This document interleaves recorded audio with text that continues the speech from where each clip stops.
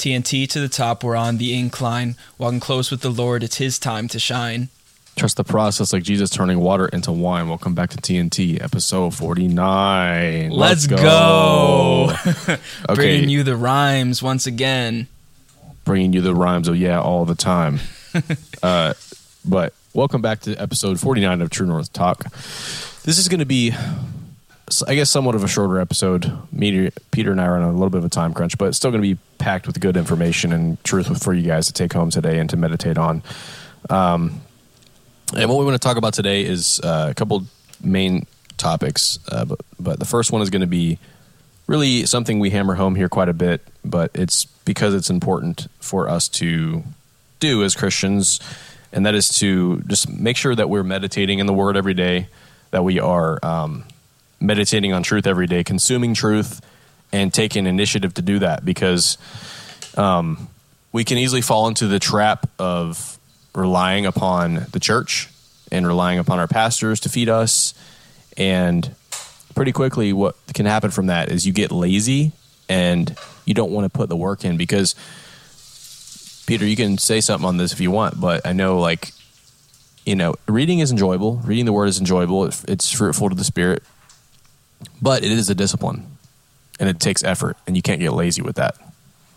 Yeah, I mean, it's the key of building any important habit. You have to put in the work to get familiarized with it and to get to a point where, not where it becomes something where you're just checking it off of a list, but where you're so accustomed to being in the Word that it's a habit for you. And I think it's so important too, because it's easy to get caught up in the world and in what we consume in media, in television, in even secular books that we might read, or whatever the case might be. It's so easy to get caught up in what the world puts on display.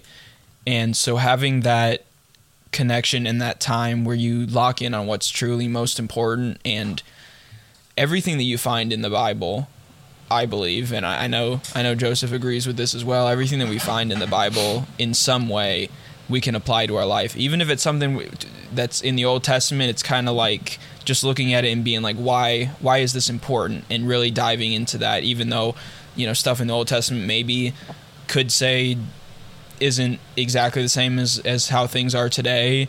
And that's probably a topic for another time, just talking about how, even though I would say even beliefs were a little bit different in the Old Testament, there's still lots of truths to be taken from the Old Testament, and lots of things to learn. And just being in the Word consistently, I can't overstate how important that is. Yeah, because there is a closeness and peace that you feel when you're doing that, when you're close with God. And I think there's actually a scripture in what we're going to read today on that, but just the peace that comes with that for your soul. It's nourishing to your soul, and it allows you, even just simple things like sleep. Your sleep improves when you're doing that. Your overall well-being and just state of mind is better. But outside of that, it's critical too for our spiritual health, so that we can be in a position to spread the gospel and to be an example with ourselves, because our conduct is a lot of the times what is a witness to others. Like what people see in us, the fruit that they see in us. If we are consistently not displaying the fruit of the Spirit, then we're kind of damaging with the message that we're sending to the world. And that's something that you have to be in the Word to do. You can get by for a certain period of time without being as consistent, but it will catch up to you.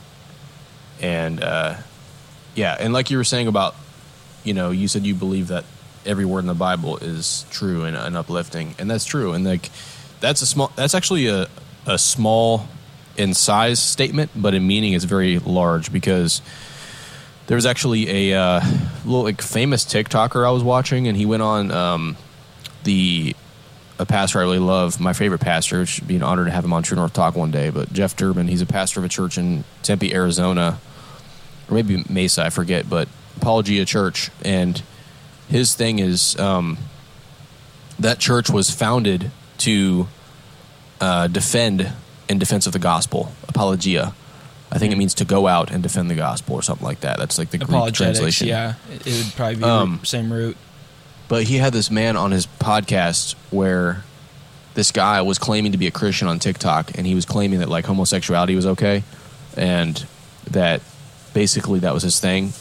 But his argument was so flawed and weak because he denied the inerrancy of the Word of God.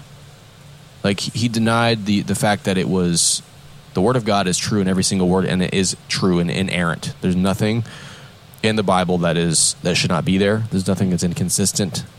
After you actually study everything, there was no inconsistencies, contradictions. His position was one of, I think that it's not inerrant. Like, there are some parts that are errant, some that are not relevant, and some that are flawed and shouldn't be in the Bible. When you have that understanding, you have to throw the whole Bible out. You either take all of it as the true Word of God, because that's what it claims to be from beginning to end, or you have to throw all of it out. You can't pick and choose what you like. So even for our listeners today, we're talking about the Word of God, reading out of it, but even us as Christians, having the understanding that we can't pick and choose what we want. If you're doing that, you're not a Christian. You don't believe what the Bible says, because the Bible says that from beginning to end, it is the truth. It is the truth, the foundation, the ultimate truth that we fall back on. And you can't get away from that. So I think, like I said, it's a small statement that you made in size, but it's big in meaning. And I don't think a lot of people put a lot of thought into that. But it is true, and it's something that I think people should be aware of. But with that being said, I think we should go ahead and get into the scripture here, unless you had anything else you want to add on the end of that about just the inerrancy of God's Word and the perfect nature of it. I don't know. Do you have any more thoughts on that? I would just back that up 100%, like I already said. But something else that kind of stood out to me that you said, again, kind of a brief statement that's also very important, was that we're an example of not only like our own faith and putting that on display and living by what we say we believe, but I think even bigger picture than that, we're representing the kingdom of God. And so if we're out there and we're not living up to what we say we believe, then we're not doing our job as Christians. We're created to exemplify God's character, the character that Jesus displayed when he lived here on this earth. And so if we're not doing that, we're at fault. And how do we live? And the question is, how do we live up to that? Like, how do we show others Christ's nature? Because I think it's important to be realistic on this too, because there's going to be times and days where you're low energy, or maybe something is challenging, or you're going through dealing with something. You're not always going to be happy, super happy-go-lucky, exuding, hey, how's everybody doing? Oh, how's your day going? Like, obviously, you want to be like that all the time. If possible, be joyful. But I think a practical way to view that, putting on Christ's nature for the world to see, as a witness to others, is, exemplifying Christ's love for us toward them. And I think a very common sentiment, a very common situation with the world and with unsaved people that we encounter is us, having a bad experience with them and choosing to put on Christ's nature to forgive, or choosing to put on Christ's nature to not reciprocate whatever was done to us. If somebody does you wrong, or somebody speaks negatively about you, not taking the opportunity to get back at them is an example of putting on Christ's nature. So there's a lot of ways we can do that, but I don't think, for people listening today, I don't think that you always have to be like I said, super overly outgoing, joyous all the time. Like, there's going to be, we struggle. There's, being a human being is challenging at times, and there's going to be things we deal with. But on a consistent basis, we should be joyful. We should be positive as Christians and life-giving to others, because we have life within ourselves. The Holy Spirit is the river of life. What was the scripture on that? It was like, you are the river of life. I'm blanking on that exactly. But yeah. Speaking of the Holy Spirit, speaking of Christ, I want to look that up. So I don't know if you could, if you had anything to add, or if not, we can go ahead and start reading 1 Peter 2. But I want to see what that is now. Right. Well, while you're looking for that, I just wanted to add on quickly that something that I like is this idea of we strive for perfection, knowing we can't achieve it. And being okay with that understanding, but still striving for it. Basically, to explain that, it's like we know that we cannot live up to the perfect standard. Because of that, we are all sinners. We all fall short of the glory of God, and because of that, we all deserve death. But it's accepting the sacrifice that Jesus made that I think we'll maybe touch on a little bit here, about the importance of that, or maybe that's from a different passage that I'm thinking of. But just the importance of that, and knowing that if we live our lives going after that standard, while knowing that we're not going to achieve it, because it is easy to feel like put ourselves down when we don't achieve that. And again, like when we sin, we do need to have conviction and repent of that sin and do better. But it's a really delicate balance of striving for that perfection, but knowing that we can't achieve it. And I think it's something that comes with practice and with experience over days and months and years of being a Christian. But if you have that understanding and you're able to live that out, and you live with an attitude of service and love and faith and hope, then you're going to be doing what God put us here on this earth to do. Yeah, and honestly, striving for perfection, I think, is a good thing, because no matter what it is in your life, if you strive for perfection in your career, you're going to achieve really incredible results. If you strive for perfection in your relationships, friendships, and marriage, you're going to achieve remarkable results. If you strive for perfection in your schoolwork, you're going to do well. But I think also, like, there's a delicate balance with that too, of avoiding perfectionism, because that can tend to set in. Send a Ted in. But, just having that mindset. But no, striving for perfection I think it's a good thing, as long as you measure that with temperance when you approach that, like, perfectionist mindset. You have to be careful with that. But I did find what I was looking for, and I guess it wasn't a direct quotation, but John 7:37 through 39, the subtitle over that section right there is Rivers of Living Water. And it says, "On the day of the last feast, the great day, Jesus stood up and cried out, 'If anyone thirsts, let him come to me and drink. Whoever believes in me, as the scripture has said, out of his heart will flow rivers of living water.'" Okay, there it goes. "Now this he said about the Spirit, whom those who believed in him were to receive. For yet the Spirit had not been given, because Jesus was not yet glorified." So when we receive the Holy Spirit, out of our hearts will flow rivers of living water. And that's what other people should see in us. We've talked about the fruit of the Spirit before on this podcast, but, I think going and reading that would give some more context and just understanding on what that looks like. Being a river, of living water flowing out from our hearts. But I think in general, just understanding that concept too is like, okay, this is what it should look like. This is what it is. And that's like a very powerful piece of imagery there, like the river, of living water flowing out from our heart. It's just so good to picture that and realize and meditate on that. Because a river nourishes, and really it provides life. I mean, yes, if you've ever looked at if you've ever looked at a satellite picture of Egypt, for example, and you look at what the land looks like around the Nile versus what it looks like really everywhere else in the country, and where the Nile branches out into the Mediterranean Sea, there's so much green and life around that river. And water is life, really. I mean, 70% of our bodies are made up of it, if not more than 70%, somewhere around there. Our world is made up of 70% of that. And so God knew what he was doing when he placed those words in the heart of the writer there. But water is a great picture, because it provides us with life, and it doesn't just benefit us as well. Once it's flowing out of our hearts, we're then able to provide that life to other people as well. And so, I think that is a beautiful picture of what Christ's love is and how it flows from us. Well, too, that's an image of what our lives should look like. A river, when it goes out, there's green surrounding it. Mm-hmm. Our lives should look like that. Everywhere we go, there's life surrounding us. Mm-hmm. How are we speaking? How are we? What impression do people leave with of us?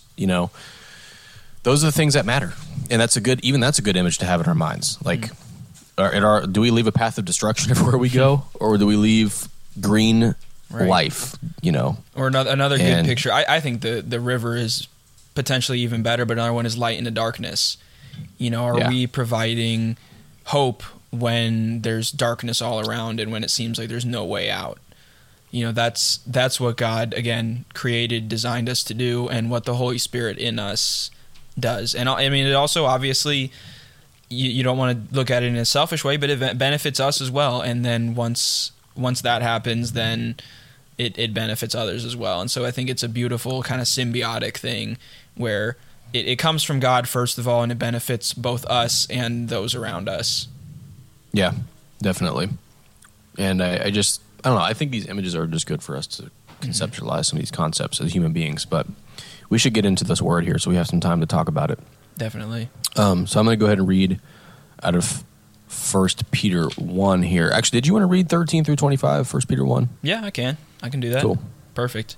So this, again, 1 Peter 1, 13 through 25, it's called Be Holy. Therefore, with minds that are alert and fully sober, set your hope on the grace to be brought to you when Jesus Christ is revealed that is coming. As obedient children, do not conform to the evil desires you had when you lived in ignorance.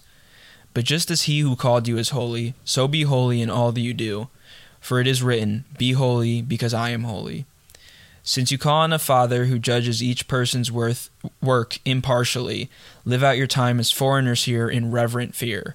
For you know that it was not with perishable things such as silver or gold that you were redeemed from the empty way of life handed down to you from your ancestors, but with the precious blood of Christ, a lamb without blemish or defect.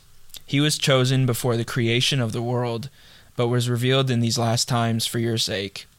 Through him you believe in God, who raised him from the dead and glorified him, and so your faith and hope are in God. Now that you have purified yourselves by obeying the truth so that you have sincere love for each other, love one another deeply from the heart.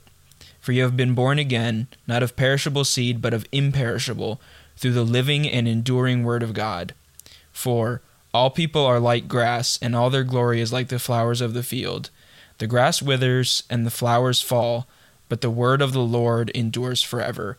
And this is the word that was preached to you. So that kind of hammers home the point of living water as well. We talked about like grass surrounding a river, and this is, it's almost like if that river dries up, the grass and the flowers around are going to die. But because the word of the Lord endures forever, that grass continues to live on and provides fruit for all around it.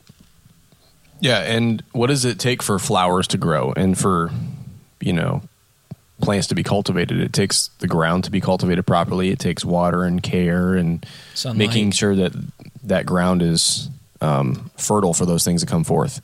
And it's just a perfect picture of our lives. But again, too, here, this is a preface into 1 Peter 2 with the imperishable seed from Christ, the living and enduring word of God that endures forever, And let's see here. I think there was a part here I want to go back to as well. The power of God's sovereignty. He was chosen before the creation of the world, but was revealed in these last times for your sake. Through him you believe in God, who raised him from the dead and glorified him, so that your faith and hope are in God. Now that you have purified yourselves by obeying the truth, so that you have sincere love for each other, love for one another deeply from the heart. For you have been born again, not of perishable seed, but of imperishable. So purifying ourselves by obeying the truth, so that you have sincere love for each other. So it's almost like a dependent statement there. How do we have sincere love for each other? By obeying the truth. Well, what does it require of us to obey the truth? We have to know the truth. We have to constantly be observing the truth and reading the truth. So these are just things I think to have on our mind before we go into this next section here, but I think as well it underlines the overall point here of we can't, as Christians, and I myself there's always room for improvement here, but if we're not consuming that truth, if we're not eating that truth, you don't live on bread alone, but by every word that proceeds out of the mouth of God. That truth we need to have in our souls and in our spirits, and to really meditate on it, because when we face things in life that are challenging, that's what we have to turn to. if you don't have that, you're going to, like we were saying last week with the armor of God, right? If you don't have that, you're going to have issues. So I don't know. That's what I want to say about that. I don't know if you have any other thoughts in this section here before we move on to 2, but again, just as kind of something to keep in mind, this is something that we talked about, especially more around Easter time, but I love verses 18 through 19 as well. For you know that it was not with perishable things such as silver or gold that you were redeemed from the empty way of life handed down to you from your ancestors, but with the precious blood of Christ, a lamb without blemish or defect. So again, just kind of like you said, underlining the importance of that, and just something that we all need to, I mean, that's why communion is important as well, just to regularly really just sit in thought about how unbelievably important Christ's sacrifice was and is. Yeah, because we don't take enough time to think about that. It's swept under the rug. I would encourage everybody to go check out that Easter episode. That was a really good one. But yeah, it's just having time to like reflect and truly meditate, because we don't really have. It's challenging in our lives. You know, adulthood is challenging with time. You know, time is of the essence, as you know, with your career, and as I'm figuring out, you know, continually, is time is so important. And just like any other relationship, it takes time to get to know God. It takes time to build that relationship with God. And if we're giving him 1 hour a week at church, and that's it, how do we think that relationship is going to be? Is it going to be bearing fruit? Is it going to be bearing, you know, these things? Are you going to be close to God? Are you going to feel close to God? Or are you going to want to serve God with all your heart? No. And I think even just setting aside time daily to where you can do that is a major step to take, to prepare yourself to go out, as we're commanded to go out and make disciples, to go out and spread the truth and to live it out. But yeah, we have to have that time. I like what you said about meditating and just fully soaking it in. Even the picture of Jesus, the perfect sacrifice, the precious blood of Christ, is truly powerful. But I'm going to go ahead and read 1 Peter 2, unless you have anything else. Good to go. Cool. So 1 Peter 2. Therefore, rid yourselves of all malice and all deceit, hypocrisy, envy, and slander of every kind. Like newborn babies, crave pure spiritual milk, that by it you may grow up in your salvation, now that you have tasted that the Lord is good. As you come to him, the living stone, rejected by humans but chosen by God and precious to him, you also, like living stones, are being built into a spiritual house, to be a holy priesthood, offering spiritual sacrifices acceptable to God through Jesus Christ. So first of all there, before I even continue on, the first part, rid yourselves of all malice and all deceit, all hypocrisy, envy, and slander. That alone is a pretty challenging thing to do, isn't it?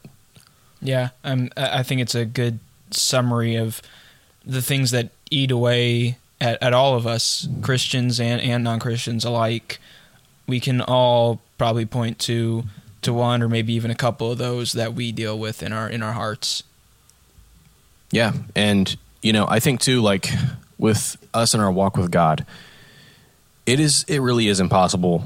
As human beings, we're always going to sin. But the thing is this: I do think it's possible for us to get to a point in our lives where consciously, knowingly, we are not engaging in any sin continually. That is the goal. That is a possibility. That's real. I feel like at times in my life I am there, and you know, when you're living that way, there's going to be unconscious sin. That's why 1 John 1:9, it says, you know, forgive us of our sins, first of all, number one.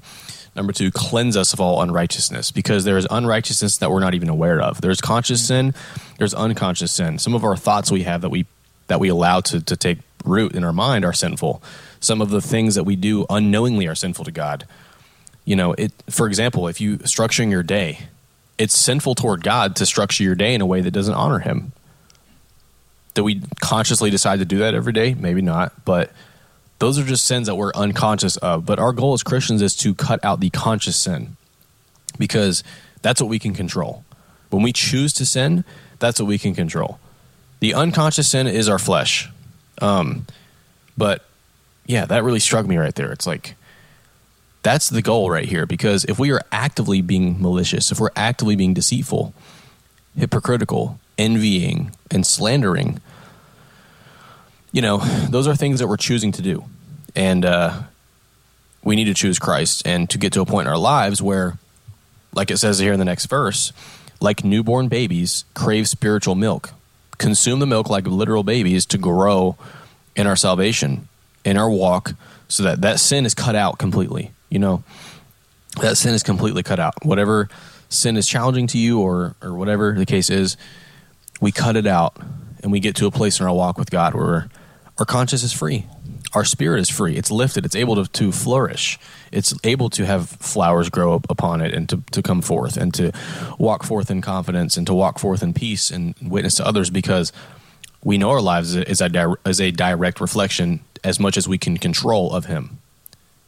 But yeah, I just think that that's so critical for us to envision for ourselves, because it's possible. Kind of like what you were saying earlier about striving for perfection. Consciously it's possible to get to that point. So I think it's a really good takeaway there from that beginning section. Yeah. And just one quick thing I wanted to add, kind of going back to this, like, growth, like, by the side of a river sort of analogy or whatever, is, those malice, deceit, hypocrisy, envy, and slander, they're almost like weeds. I would say they are like weeds, and they stand in the way of us living of us, as it says here, growing up in salvation. So what we need to do is we need to go in and we need to rip out those weeds. And sometimes they're so far deep that we really do need to go to God and be like, God, show me how to get rid of this. Some of them are maybe easier to defeat. Some sins are really deep down, and we need God to come in and really help us to get rid of those. And I mean, I believe even for the ones that are, quote, easier, obviously God still helps us with those as well. But just the importance of ridding ourselves, like it says here, of those. And then, when a baby is newborn, they need the mother's milk. And so that's why this is also another good analogy here. By Peter the writer, not me, of craving spiritual milk. Third person. Exactly.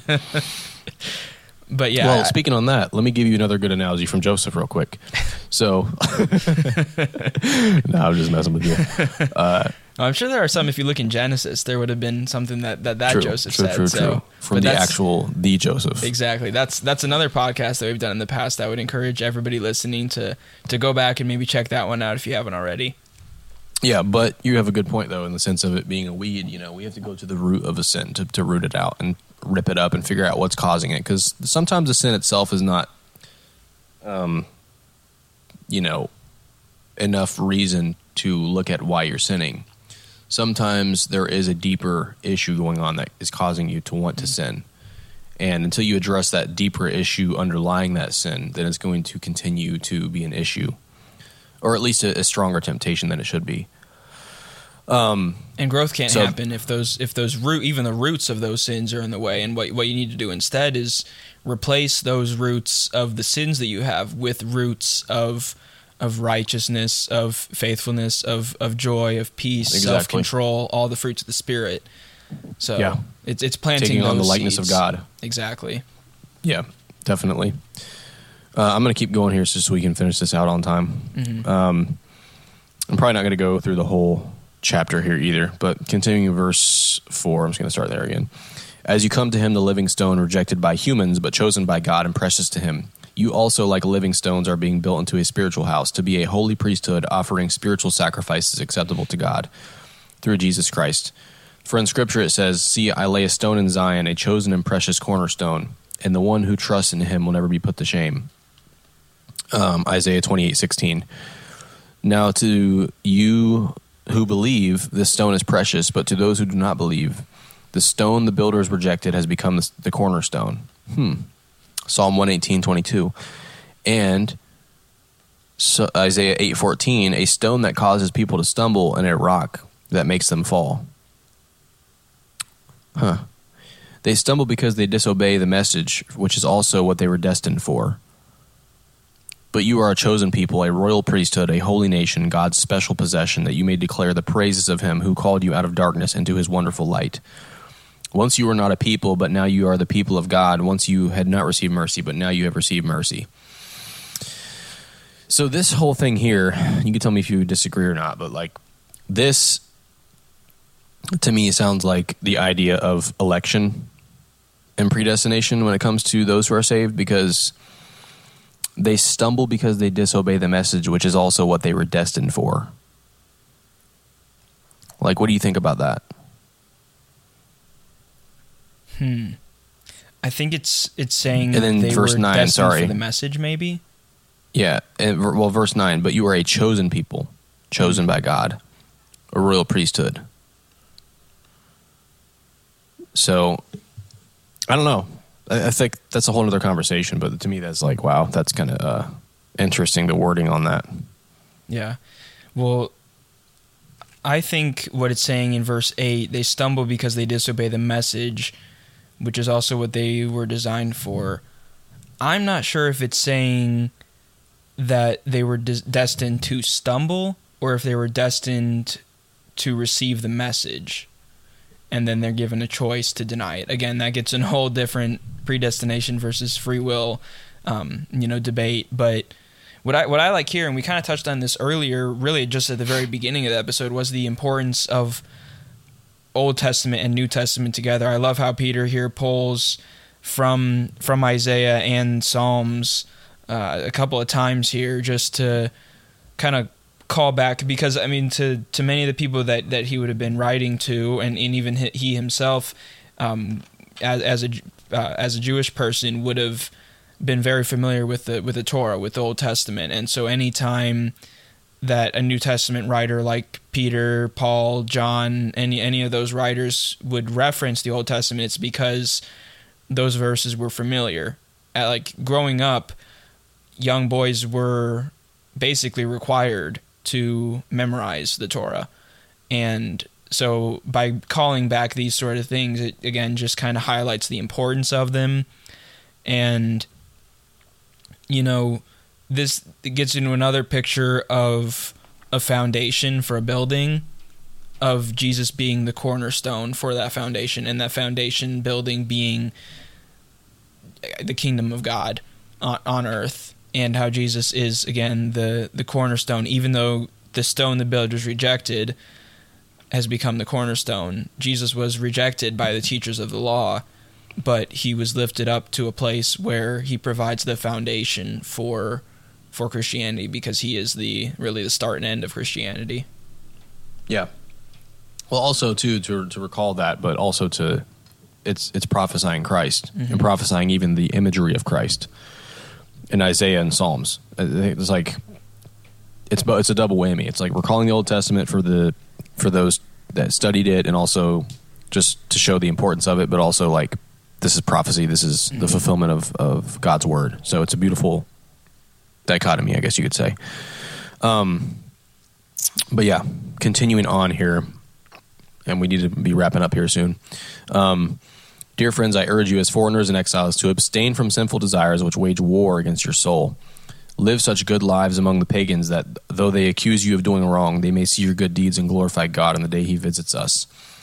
Submit yourselves to the Lord's sake for the Lord's sake to every human authority, whether to the emperor as a supreme authority or to governors who are sent by him to punish those who do wrong and commend those who do right. For it is God's will that by doing good you should silence the ignorant talk of foolish people. Live as free people, but do not use your freedom as a cover-up for evil. Live as God's slaves. Show proper respect to everyone. Love the family of believers. Fear God. Honor the emperor. It's just a picture of what our lives should look like. And I think it's a great thing for people to take away from today's episode. I know it's a little bit shorter of an episode, probably around 40 minutes when we finish up here, but that is a good thing to meditate on. Abstain from sinful desires. Why? Because they wage war against our soul. They do. it's that hypocrisy that I was talking about earlier. Live good lives among the pagans that even though they accuse you and they make fun of you, they also recognize the good deeds and glorify God on the day he visits us, which that's pretty incredible too. Like, yeah. I'm not sure if that's talking about Christ's second coming, but that's kind of what came to my mind.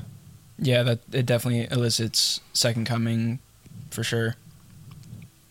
Yes, and also submitting to human authority, which we've already talked about that. We talked about that way early on, the role of government with God's word on the role of government, what it's there to do to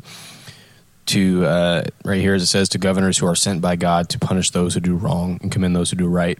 So submitting yourselves so long as that's being carried out. But it's just a picture of our lives, and I think it wraps up the entire concept of, if we're consuming the truth, if we're living it out, it will not let sin to take root. It will not allow that to take root. It will not allow those things to really come forth. It's going to be very challenging for you if you're in the Word daily and if you're submitting to God daily, if you're struggling with, conscious sin that is waging war against your soul, because he will convict you of that. And it may take time, but you can, root out that sin and live upright and holy lives to glorify him. And I think even for our witness, that's so important. Definitely. So I think that those are a couple of takeaways that I have from this whole scripture here, but I'm not sure about you. Yeah, for me, it's kind of the same level, but I guess maybe just saying it in a slightly different way. Verses 15 and 16, I'm going to read those again quickly. For it is God's will that by doing good you should silence the ignorant talk of foolish people. So that to that point, it shows that when we're doing God's will, we're going to silence people who are saying that, we're doing wrong, or we're living, old-fashioned, or whatever the case might be. That by doing God's will, we're doing good. I'll gladly claim that. Yeah, definitely. That was a good old voice crack. But then the second kind of takeaway that I had is 16. Live as free people, but do not use your freedom as a cover-up for evil. Live as God's slaves. So we need to be fully submitted to God. And when it elicits the phrase slaves here, it's a totally different type of slave than what we saw in America and many other places around the world. In modern form of slavery, it was really, we've talked about this before, I'll keep it real brief, more of like indentured servitude.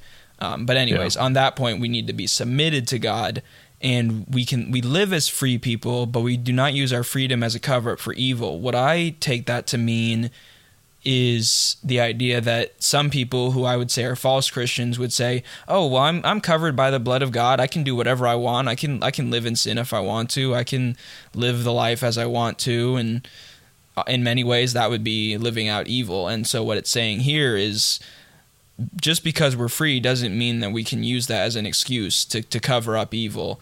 And so we still need to live pure lives and to exemplify the character of Christ, as we've talked about throughout this episode. Yeah, I don't really think I could say much better of a summation than that. So would you want to go ahead and lead us in prayer, closing up? Yeah, and I'll keep it quick because I know we're kind of on a time crunch here now. But yeah.